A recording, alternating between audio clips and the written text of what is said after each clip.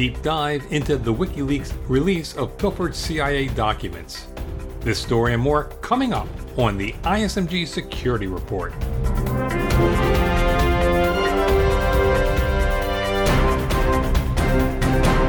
Hello, I'm Eric Chabrow. I'm shocked to find that gambling is going on in here. That's actor Claude Rains portraying Captain Louis Renault in the 1942 classic film Casablanca, just before the croupier hands the Casablanca prefect his roulette winnings. Substitute the word hacking for gambling, and you get the reaction of some cybersecurity experts to WikiLeaks' release of thousands of documents that seem to lay open in detail the CIA's computer hacking techniques. To discuss the hack of America's Central Intelligence Agency, I'm joined by my colleague, ISMG Security and Technology Editor Jeremy Kirk. Hi, Jeremy. Hi, Eric. How shocking and serious is the hack? Well, I think it surprised a lot of people that another one of America's intelligence agencies has had a severe breach. What was released was more than 8,000 documents that describe how the CIA conducts its offensive network operation. And this included ways to exploit browsers and mobile operating systems and desktop computers with the aim of implanting software that can be used for intelligence purposes. A former CIA director says that the revelations of the hacking techniques can be very harmful. Here's Leon Panetta speaking with CBS News. These leaks are incredibly damaging to the ability of our intelligence people to do the job that they're supposed to do. It's not surprising that Panetta considers the leak damaging. Of course, knowing what exploits the CIA uses helps our adversaries in building defenses. Here's Ari Peretz. He's a senior fellow at the George Washington University Center for Cyber and Homeland Security. Peretz also spoke with CBS News. Every time a place like WikiLeaks blows our ops, it means that the bad guys evolve and they use countermeasures to defeat the abilities of the United States to spy on them. Aren't some of these stolen hacking techniques dated? And the fact that a smart TV can be used as a listening device has been known for years, and the likes of Facebook founder Mark Zuckerberg and FBI Director James Comey have publicly said they cover their computers' cameras with tape to prevent surreptitious recordings. Is this an overreaction to the hack? Eric, that's a fair assessment. A lot of computer security experts have looked at the documents and said that a lot of these techniques are already known. Smart TVs run on the Android operating system, and it's been well known that smart TVs have even been infected with ransomware. So a lot of the broad hacking techniques that are outlined in the documents have been well known by security researchers for years. With the CIA aware of all these vulnerabilities, shouldn't they have notified the manufacturers so they could patch them? So the release has brought up an old issue, and that's one where the U.S. government committed to a program 7 years ago where it would inform technology companies of software vulnerabilities in their products. The program is known as the Vulnerabilities Equities Process, and the government basically committed to informing companies of flaws at some point. Now, the government left wiggle room to be able to use some of the vulnerabilities for ongoing intelligence operations. But there's been an ongoing debate over whether the government is disclosing these flaws fast enough to companies, and there's absolutely no transparency around the process either. Sometimes we will never find out when the government found out about a particular vulnerabilities. We would find out when it's patched, but we wouldn't know the gap in between. There's been ongoing tension between the government and the technology industry. Some people say that the government should immediately let companies know of flaws so they can fix them because it could pose a threat to national security and economic security. Now, there are others that say, well, this whole company should just more diligently monitor their products for vulnerabilities because there's no guarantee that an enemy hasn't discovered it already. It's a difficult debate, and what some of the documents highlighted that the CIA appeared to have purchased zero-day exploits. These are vulnerabilities that don't have a software patch from other companies. There wasn't really evidence of this, but everybody suspected that this was the case. If these documents are indeed authentic, it would confirm that that's what the government does. Jeremy and I will pick up our conversation about the publication of CIA files by WikiLeaks in a moment. You're listening to the ISMG Security Report on ISMG Radio. ISMG, your number one source for information security news. What I find most disturbing about this leak is that it seems the CIA did not have in place the proper controls to prevent the pilfering of the agency's hacking techniques. Do we have any idea how this happened or who perpetrated the deed?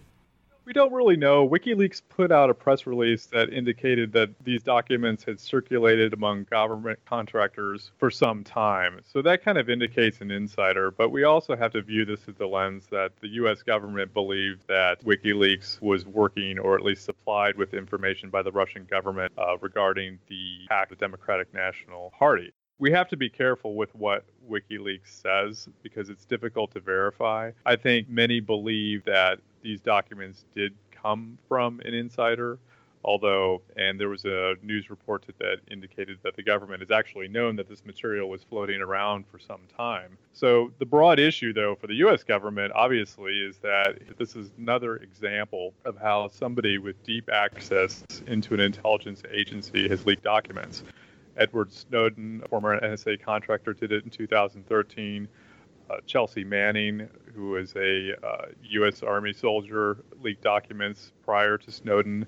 And then even last year, we had Harold Martin, who was a longtime government contractor, hoarding documents in his car and his house, although those documents did not become public. So there's clearly a lot of concerns around the security controls around government contractors. Some of the people you mentioned are millennials. Here's Michael Hayden. He's the former director of the CIA and National Security Agency. And speaking with the BBC, and he speculated the leaker, if it was an inside job, could be a millennial. In order to do this kind of stuff, we have to recruit from a certain demographic. And I don't mean to judge them at all, but this group of millennials and related groups simply have different understandings of the words loyalty, secrecy, and transparency than certainly my generation did. And so we bring these folks into the agency, good Americans all, I can only assume, but again, culturally, they have different instincts than the people who made the decision to hire them. And we may be running into this different cultural approach that we saw with Chelsea Manning, with Edward Snowden, and now perhaps with a third actor. What do you think of Hayden's thesis?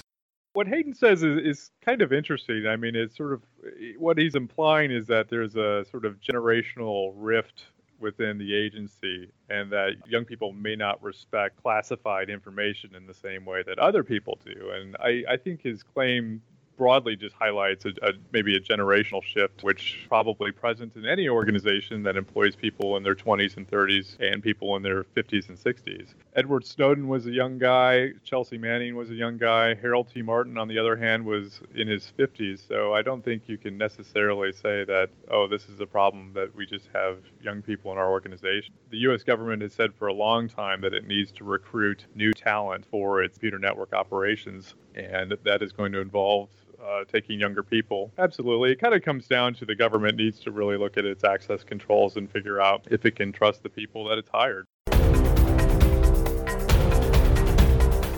Is the sky falling? We've always taken the approach that no, the sky is not falling. And I think there's a lot of hype in the marketplace. That's Cameron Camp addressing the rise of cyber attacks targeting Internet of Things devices. Camp is a security researcher and at the IT security firm ESET North America, and recently spoke with Data Breach Today editor Matthew Schwartz, who joins me. Hi, Matt. Hi, Eric. Camp acknowledges an increase in IoT attacks, but he seems to believe enterprises can take steps to mitigate these digital assaults. What should organizations do to strengthen their defenses?